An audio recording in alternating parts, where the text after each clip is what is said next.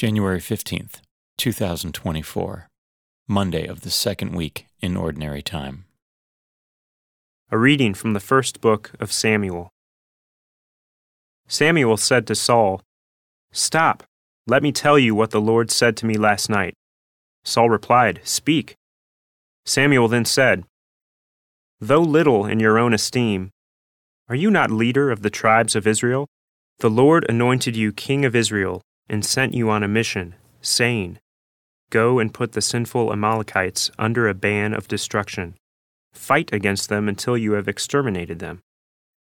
Why then have you disobeyed the Lord? You have pounced on the spoil, thus displeasing the Lord." Saul answered Samuel, "I did indeed obey the Lord and fulfill the mission on which the Lord sent me. I have brought back Agag, and I have destroyed Amalek under the ban. But from the spoil the men took sheep and oxen, the best of what had been banned, to sacrifice to the Lord their God in Gilgal." But Samuel said, "Does the Lord so delight in burnt offerings and sacrifices as in obedience to the command of the Lord? Obedience is better than sacrifice, and submission than the fat of rams. For a sin like divination is rebellion, and presumption is the crime of idolatry. Because you have rejected the command of the Lord, he too has rejected you as ruler." The word of the Lord.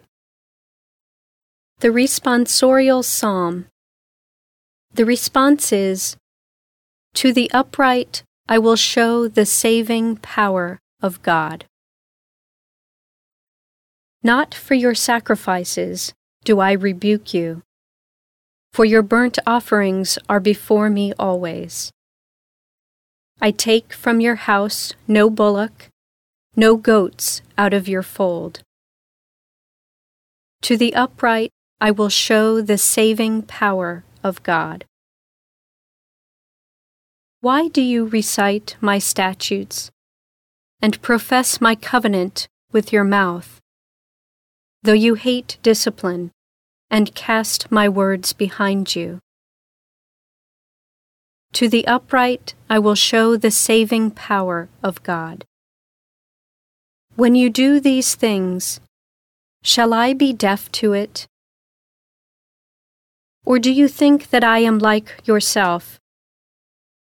I will correct you by drawing them up before your eyes. He that offers praise as a sacrifice glorifies me. And to him that goes the right way, I will show the salvation of God. To the upright I will show the saving power of God.